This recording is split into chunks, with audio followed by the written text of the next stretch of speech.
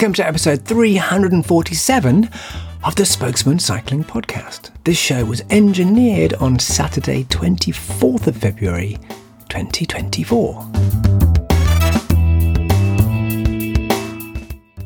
The Spokesman Cycling Roundtable Podcast is brought to you by Turn Bicycles. The good people at Turn are committed to building bikes that are useful enough to ride every day and dependable enough to carry the people you love. In other words, they make the kind of bikes that they want to ride. Turn has e-bikes for every type of rider, whether you're commuting, taking your kids to school, or even carrying another adult. Visit www.turnbicycles.com, that's TERN bicycles.com, to learn more. The plan was to record this interview while riding to Laxey on the Isle of Man with cycle guide and event organiser Richard Fletcher pointing out the roads long used by fellow Manxman Mark Cavendish. But then, weather. I'm Carlton Reid, and I was on the Isle of Man for the AGM of the British Guild of Travel Writers. Members could choose a one-day fam trip activity, and while others chose spa and yoga retreats or cookery sessions, all indoors, I had asked to go cycling. I'd brought my road bike on the steam packet ferry from Heysham and was eager to hook up Richard with a radio mic and then chat as we pootled along. The driving rain put paid to that idea, and after a bitterly cold 2-hour ride, we dripped into a Douglas bike shop. Richard, I've just seen a photograph of you there that I took on the road, and you're smiling, but there's sleet, there's rain, there's basically, we're riding through almost a river coming up through to Douglas. So that was pretty grim out there. Yeah, it's as bad as it gets over here. But yeah, you're out on your bike, and there's the worst places to be. So as long as you don't do more than an hour and a half in that sort of weather, then it's fine. Right. So warmed up, we had a cup of coffee and a bit of cake in Noah's Bakery, NOA. Yeah. And next door to that is Bike Style, the bike shop. So we're now sitting on very nice sofas here in a nice bike shop. I'd like to say overlooking, the scenic wonders of Douglas, but we can't actually see a great deal. And when we were out riding this morning, you basically took me out to some scenic places, but we didn't actually see anything. Yeah. So just describe the ride that we did this morning. What would we have seen if it would be a beautiful day? Because we were kind of going towards Snaefell, weren't we? Yeah, the hills, well, the route we went on, there'd be hills all around it, basically. So, and yeah, on a clear day, that's what you see. You can see the island from sort of side to side and top to bottom when you're out. It's particularly if you get some height. But today, because it's hilly, you get white out effectively. So there's quite low cloud, and you don't see a lot. But yeah, it would have been a nice ride if or view-wise if it had been clear. Because we did get pretty damn cold out there today. So the route you were originally planning to take me on would have been towards Laxey. Yeah, I've gone north up the east coast of the island, and you get some stunning views up the east coast, on all the coastal routes on the island. And the island basically has villages and towns dotted around the coastline. So as soon as you come in from the towns, you start climbing, and you go either over a hill into a valley and over another hill and back to the coast. It's the island's only 12 miles wide in its widest point, and 36 miles long, so you can cross from coast to coast or top to bottom in a day. But there's lots of minor roads. I think some of the roads we went on, most of them were single carriageway roads. So the benefit of that is they're nice to ride on because they're quiet, very little traffic.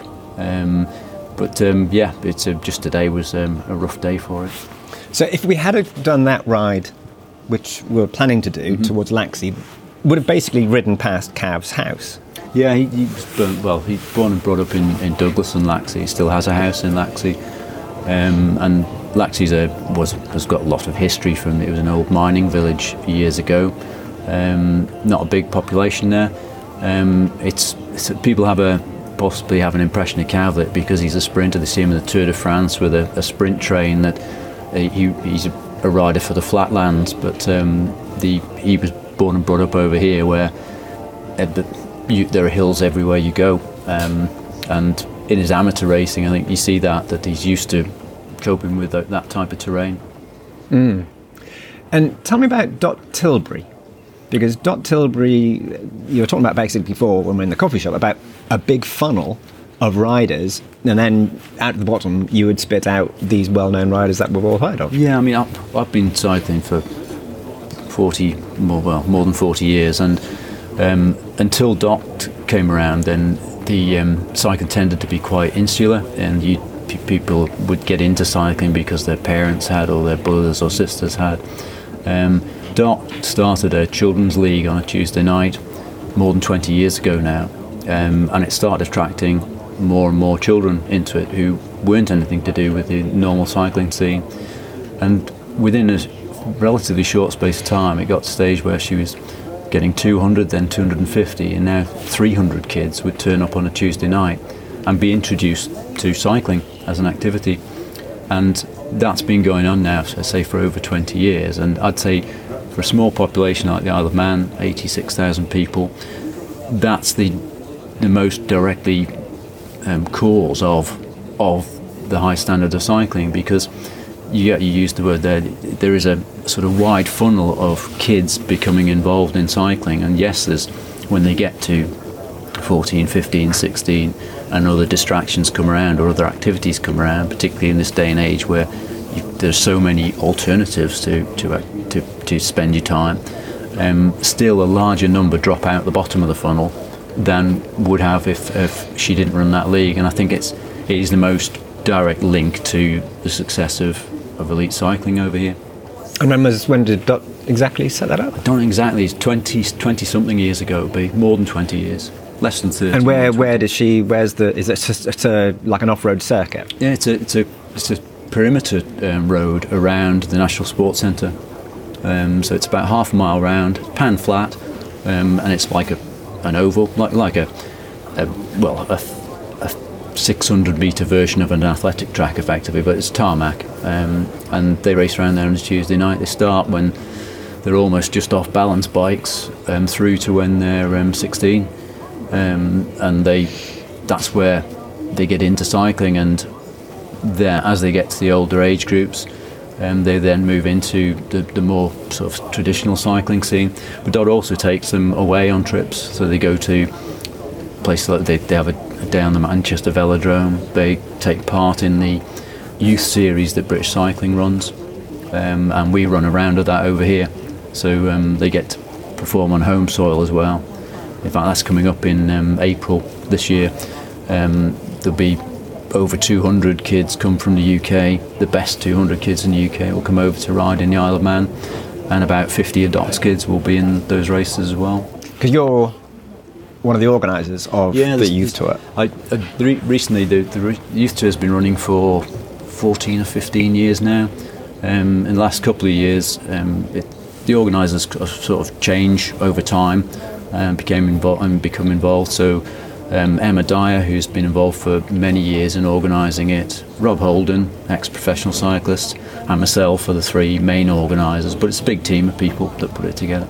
And it's closed roads? Yeah, we get full road closure, which is one of the USPs, if you like, of them coming to the Isle of Man. The kids aren't used to riding on closed roads. They're used to riding on closed circuits around parks and things like that.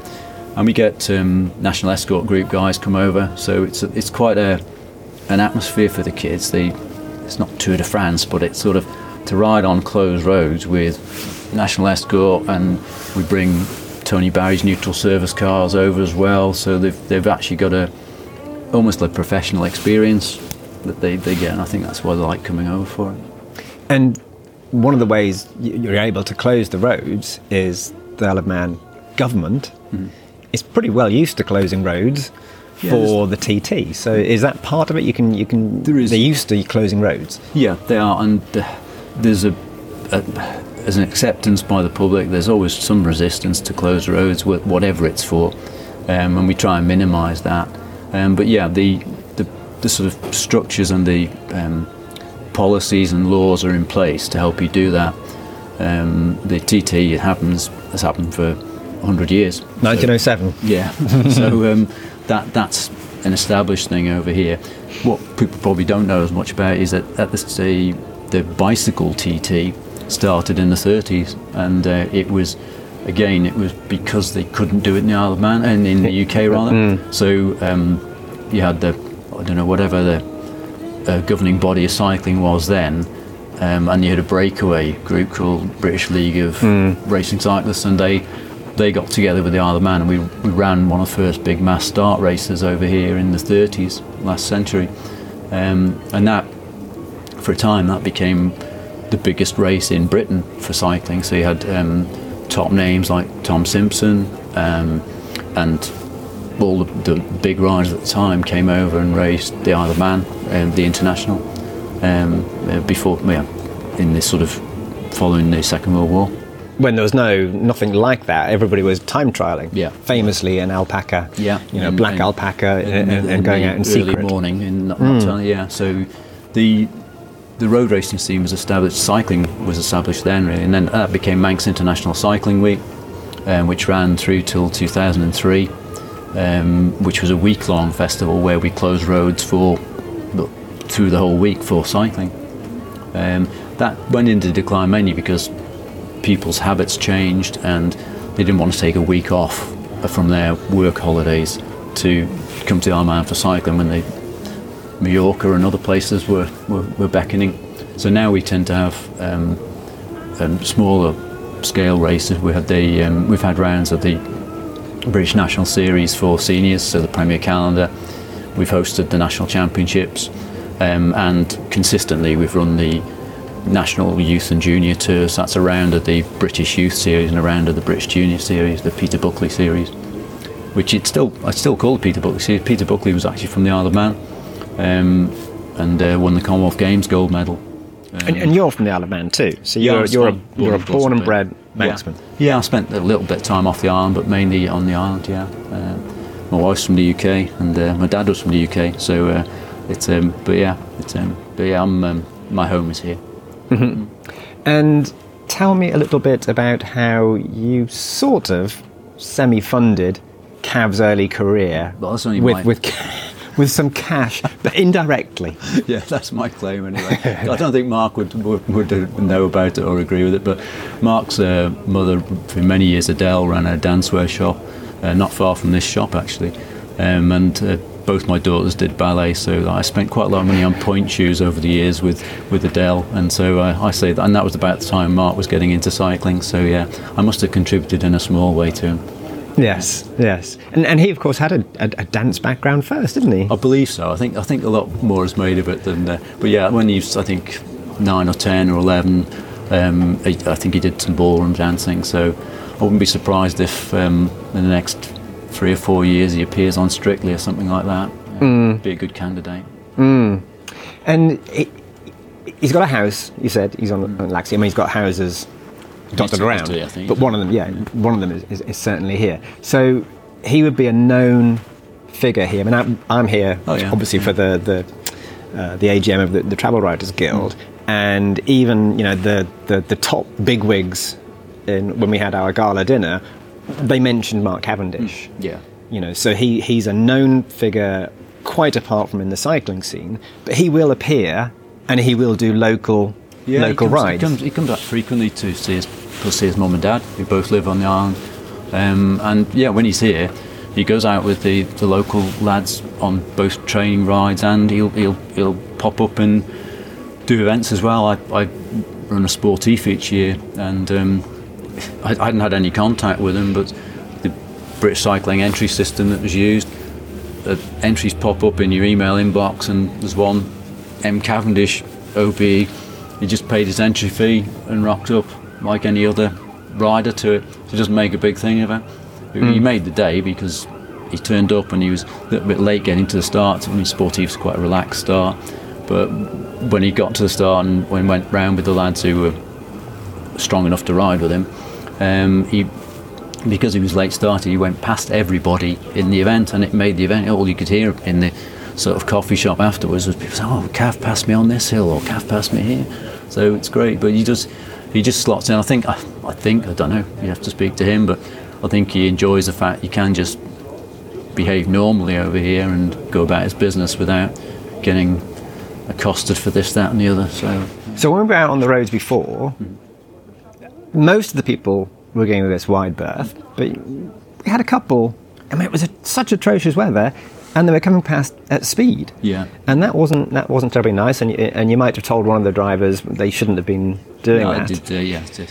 And it was a horrible close pass. So how much respect do you generally get for, and could it be some of it down to you've got that funnel of riders, and you've certainly got somebody as famous as Mark Cavendish that, you know, the bigwigs talk about him. So might there be some, even if it's just a small bit of people's brains, like, well, I can't, you know, close past those cyclists. One of them might be Cav, and then I'm in, you know, national news. Yeah, I don't. It's a bit subjective. My gut feel, because I do quite a lot of riding off the island, is my gut feel is that I think the drivers over here are a little bit more considerate than elsewhere in the British Isles. It is a bit subjective, but generally speaking, I think the overall rise in popularity of cycling, whether it's here or in the UK, has also contributed to maybe people being a bit more aware. I don't think it's not malice of people in cars. I think it's ignorance of the fact they're inside a steel box and you're not. So it's not something that would ever. I mean, I've been a cyclist for so many years. It's not going to put me off cycling anyway. But I think it's still the main barrier to people taking up cycling who aren't experienced cyclists. So it's a culture change. People's personalities change when they get in the car, and that's the top and bottom of it, really. But no, it's not too bad over here. And the roads themselves, because they're not big roads, people have to drive with a bit of care and attention. Most people do give you plenty of room. Yeah. So you were careful a few seconds ago to say British Isles rather than the UK. So Isle of Man isn't in the UK, isn't in the EU ever. But it's part of the British Isles, and it's a Crown dependency.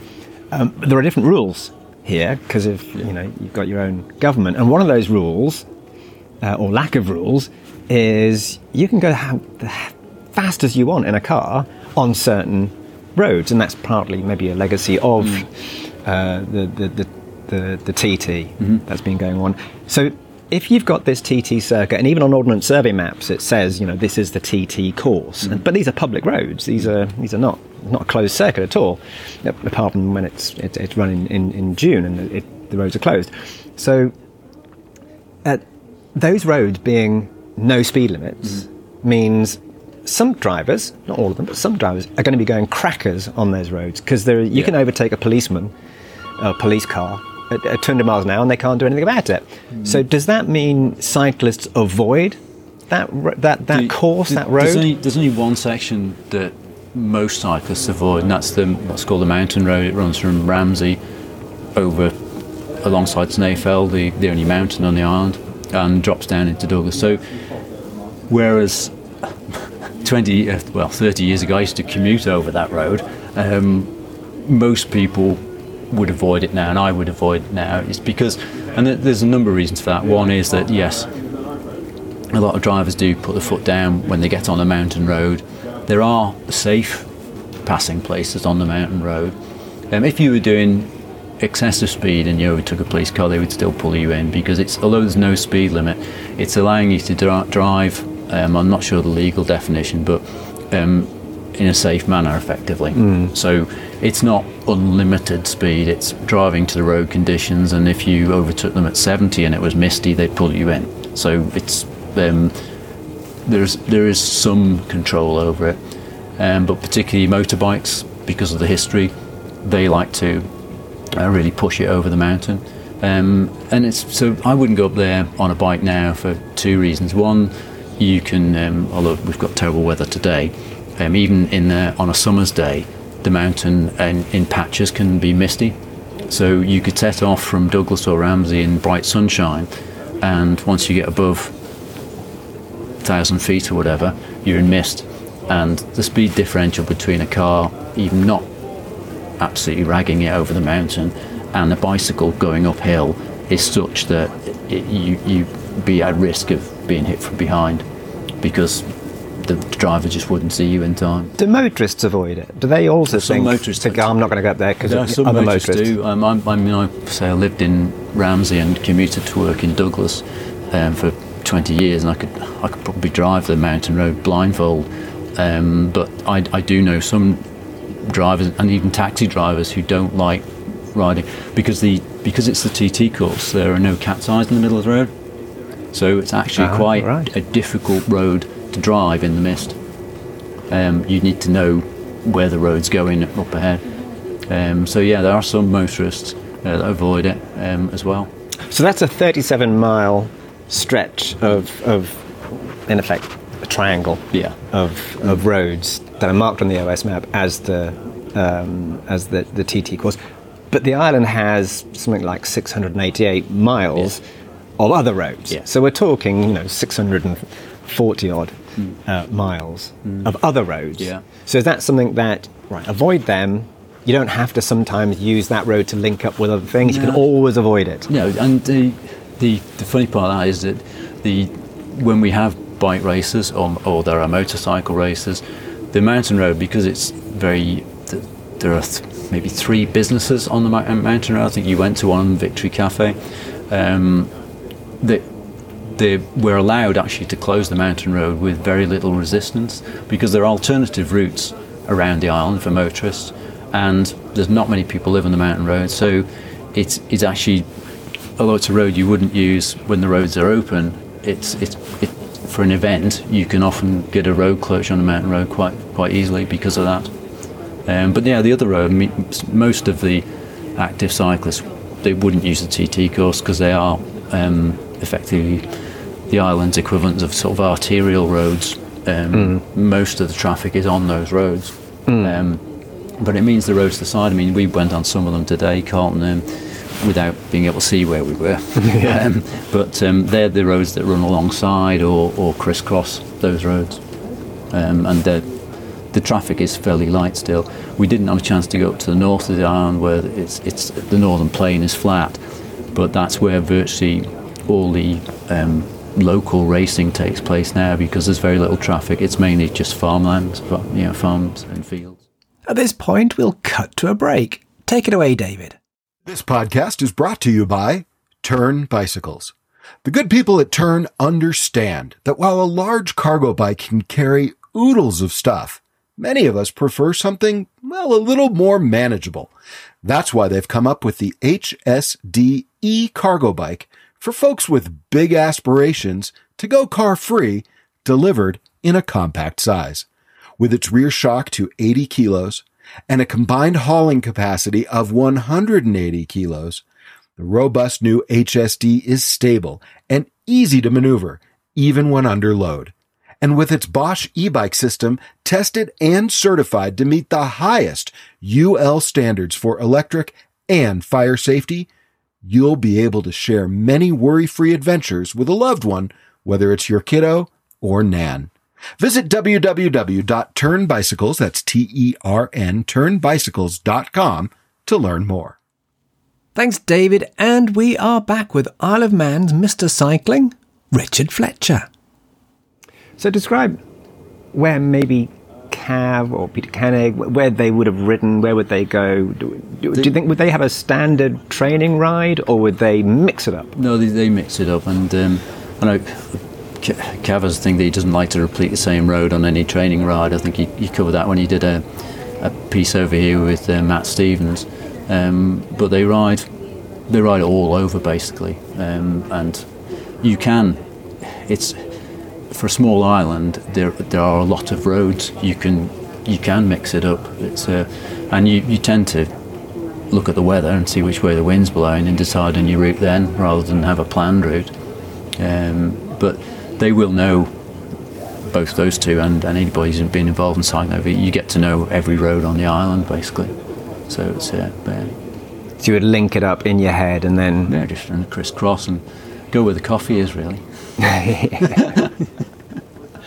And then on this trip, maybe they're just pulling our leg. I don't know, but the the bus driver, everybody who's been talking to us on this trip has been stressing the folklore element of the Isle of Man, which I wasn't really terribly familiar with at all. So everybody is stressing, you've got to, when you go across the ferry bridge, you've got to say hello to the fairies. How much of this is, I would just tell that to the tourists. And how much of that is, no, people on the island genuinely, believe in this stuff. I don't know about believing it. A lot of the people from the island buy into it. And why? Because I'm not one of those people, so right. it's probably difficult for me to say. So I'm not a superstitious person, but there is a big Celtic. The background, the history of the Isle of Man is interesting. So although I don't buy into all the folklore stuff, the background history of the island, where the Vikings were heavily involved in the Isle of Man, because you look at it geographically on a map, you can see that if you were a military strategist, where would you base yourself if you want to rape and pillage all over the British Isles? You go to the Isle of Man, because you can make a base here and strike out and hit Ireland, Wales, England or Scotland from it. So the Vikings were a big influence on the island's longer history, and then because of that, the Scottish lords got rid of the Vikings, and then the Lords of Derby took over from the Scots. So there's a lot of not folklore but there's a lot of good meaty history about the island. The other stuff I don't know. I think it's the stuff about mythical creatures and fairies is probably because you've got a small island race, basically, so you get myths and things and from an environment like that. But yeah, it sells a lot of gin, Yes. I mean, it's definitely good stories. Yeah. And we've been given, books of the folklore, and then the bus will stop and say, you've got to say, it's quite a Celtic thing, doesn't it? I mean, you've got the other Celtic nations have similar things, so Irish myths and Welsh and Scottish as well. So there is quite a strong Celtic presence here, and there's quite a lot of exchanges between, particularly in the arts, around the Celtic side. So you've got Normandy, Brittany, Cornwall, Wales, Ireland, Scotland, and they do get together, particularly in the art side, and share the same sort of music and poetry and everything else. It doesn't overlap as much into sport, although we've got a really interesting event coming over here in July this year called the Pan Celtic, which is like an ultra endurance event. And I was amazed. The guy, I didn't know anything about the event until earlier this year. And the guy who organised, a guy called Matt Ryan, who lives in North Wales, he opened the entries for it and had to close them, I think 48 hours later, because he'd filled the field. And it's people from all over the world coming up. We completely coincidentally bumped into a German couple on a cycling holiday, and they said, "Oh, you're from the Isle of Man, we're coming for the Pan Celtic this year." And so they're flying in Minsbrook to Gatwick, from Gatwick to here to do this event that does a 100-mile loop around the Isle of Man, and they get on a ferry and they go off to Scotland and ride around there. So, do you know the route? What are they doing? Loose route. I think it's about 1,500 miles in total. It's one of these ultra distance ones. The Isle of Man is strange in that it's been set as because we got the ferry ride, it's been set as the first stage, so it's been classed as a time trial. It is a race and it isn't a race. It's a race where nobody wins anything, is the way the organiser describes it. But it's a personal challenge thing. So when the clock starts normally on the Pan Celtic, it doesn't stop until you get to the very end. Whereas for this year, because the Isle of Man's being used as the first stage, they do a ride through the night here, and then get the morning ferry over to Heysham, and then ride. I think they go north then and ride around Scotland for the rest of it. But I haven't seen the rest of the route. Because normally on the Pan Celtic, it's if you get to the ferry port late, well, you just got to get the ferry the next day, and that's added to your time. Yeah. Whereas this one, unusually, they're going to stop the time, so it is like a time trial. Yeah, because 3¾ hour journey over, I think. So yeah, they've got a big enough window. They're starting at 7 o'clock on a Saturday evening, and they've got to do about, I think it's about 105 miles. So the ferry leaves at 8:45 the next day. So I can't see anybody missing that. They should have a little bit of sleep, actually. Do you know what route they're doing actually on? Yeah, the Isle of Man? I went through the route with the organiser because we've actually got another big cycling event the next day, so we needed to avoid clashing with that. And it basically does a big loop of the island round the perimeter mainly, but they cut into. They've got the participants will have some interesting climbs to do as well. They go up a climb called Tholty Will, which is effectively going up the mountain. It's not the mountain road TT course way, but it's a nicer, if you can have a nice climb, it's a nicer climb than the TT course one. And they are avoiding the TT course completely. There's not hitting it at all. They're on it for about a mile, and that's it. Because when you get to the top of that climb, you actually go backwards along the TT course before you then go back into the interior. But that's fine. It's the middle of summer, and it'll be the middle of the night when they get there as well. So there won't be a lot of traffic on that road. Yeah. So that's, as you were saying before, there's no cat's eyes on that road. So that's a road that maybe people avoid at night anyway. Yeah. There are alternative routes. So yes, they would. If it's not misty, then you would go that way because it's the quickest way from north to south, most direct way. But generally speaking, in night time, it's quiet anyway. So last night we had a talk from Milky Quail, who's one of these guys who averages 136 miles an hour on his motorbike as he's going around the course, sometimes hitting 200 miles an hour. And one of the questions I asked him was, you would die if you hit a pothole at 30 miles an hour, never mind 200 miles an hour. So the local authority, the government, must be pumping a huge amount of money into keeping that road absolutely pristine, and there's never going to be a pothole on that road.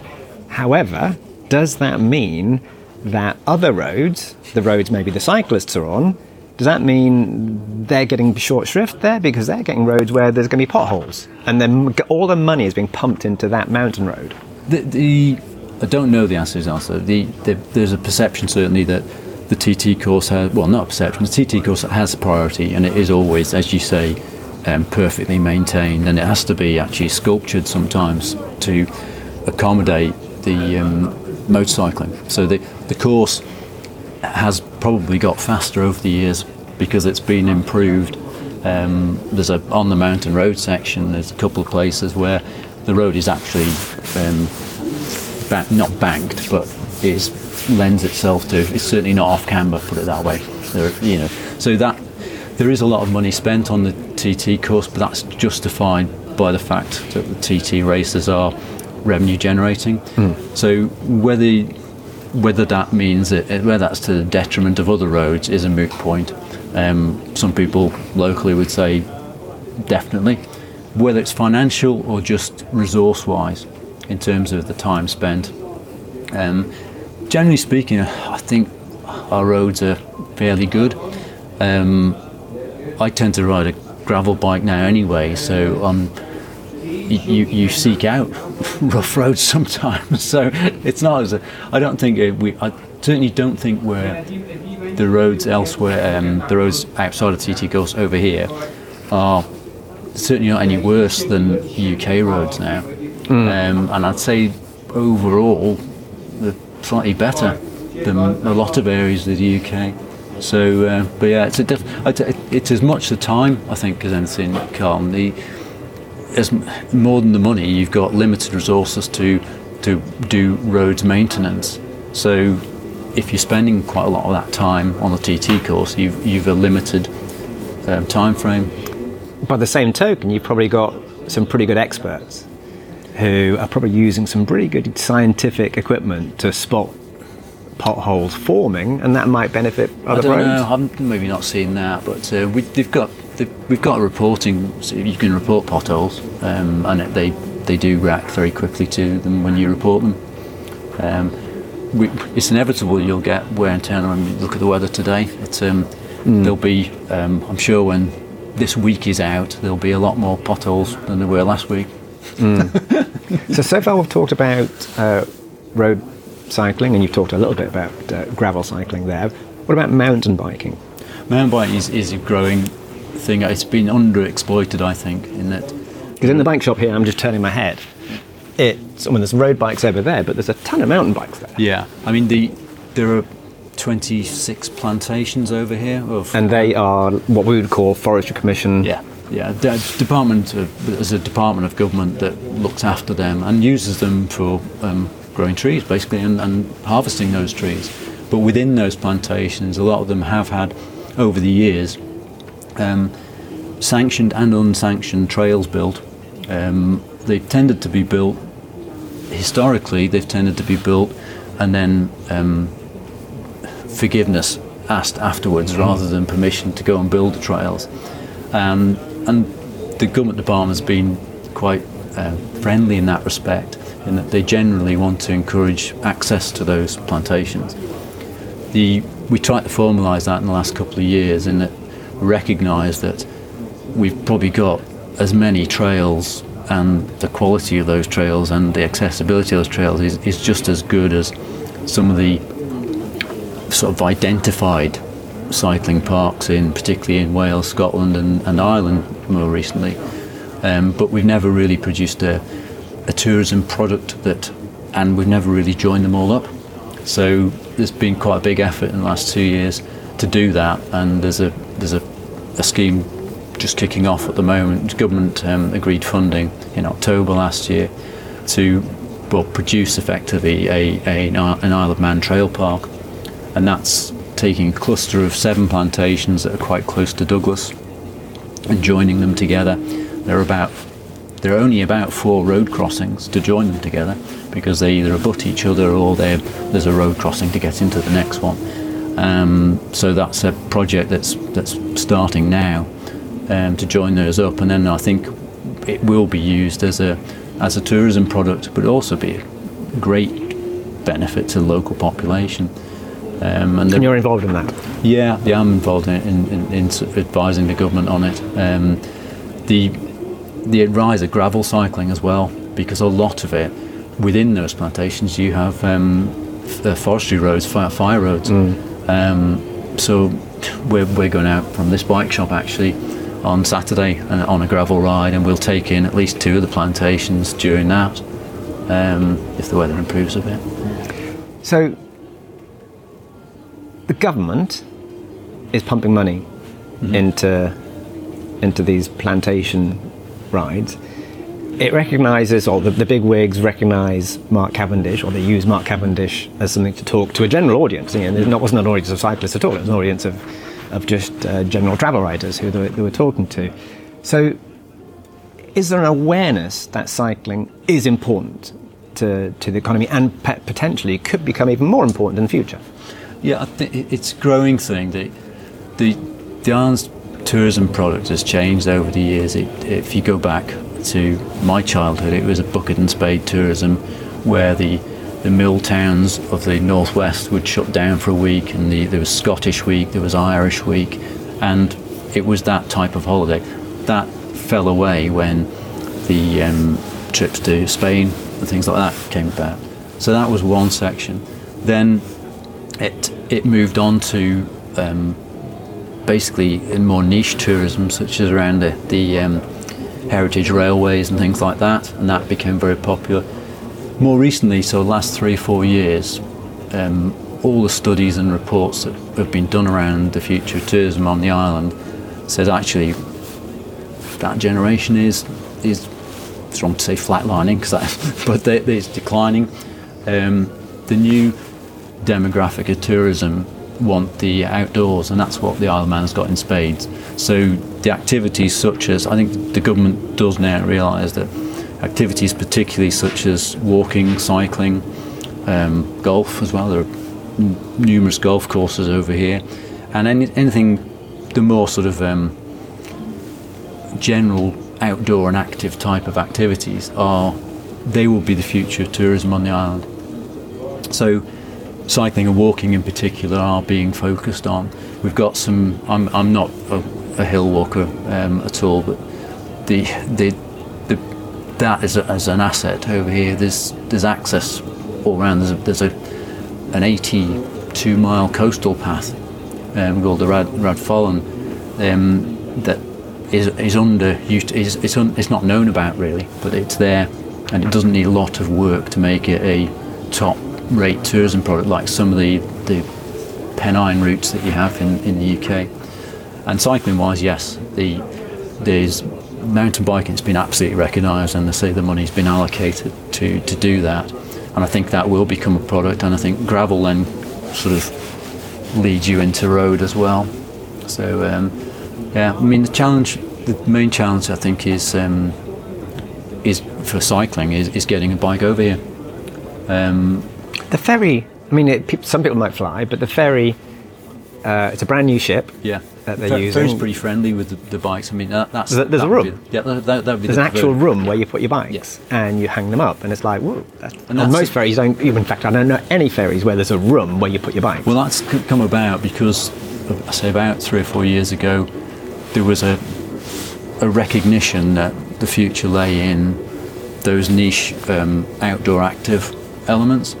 The ferry is brand new, so we did a gap analysis effectively on what's the difference between the Isle of Man and an established cycling destination.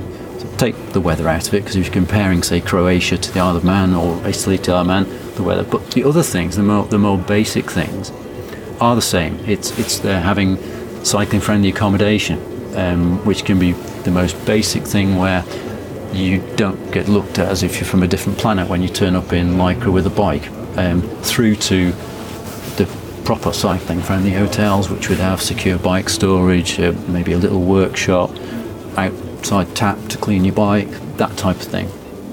So looking at the accommodation, and the government department concerned has now a register of cycling-friendly hotels and gives them advice as to what they need to do in terms of that. The ferry was another one where back in my day the crew were really friendly, but you'd roll out down the ramp and they'd say, "Oh, stick your bike over there, mate," and it'd be just put against the side of the deck where all the cars were. Yeah. As you say, the new ferry, the Manxman, has got a dedicated cycle storage part. So it's that type of messaging, if you like, to people coming over, that actually cycling is welcome here. The big ticket items are things like putting together a proper trail park product. The route we came in on, blinded by rain, in the last couple of miles, went past what's called the Nunnery Estate, which is an old stately home. Been in talks with the owners of that to put a closed road cycle circuit in it, and they're quite keen on that. Funding will be an issue, but that. So there is a recognition, particularly around cycling, that it can become an important tourism product. And when should people come? I'm laughing there because maybe not in February. No, I don't think, and there's a big push to try and encourage visitors to the island in what they call the shoulder periods. But no, I'm blunt about these things when people ask about the Isle of Man and cycling. Cycling is more enjoyable in good weather. It's as simple as that. So yeah, you would come in not necessarily the high season, but you come between April, May, June, July, August, September. I personally wouldn't do a trip outside those months. I'd be a lot of people would say, well, there's no such thing as bad weather, just bad kit. But we had some good kit on today. Yeah. And we still got cold. Oh no, yeah. The sort of the way you can tweak the sides a bit on that are around mountain biking, because what we tend to do over here, locals anyway, on a day like this, if you were going to go out, you go out on a mountain bike in the plantations and you don't hear the wind, basically. So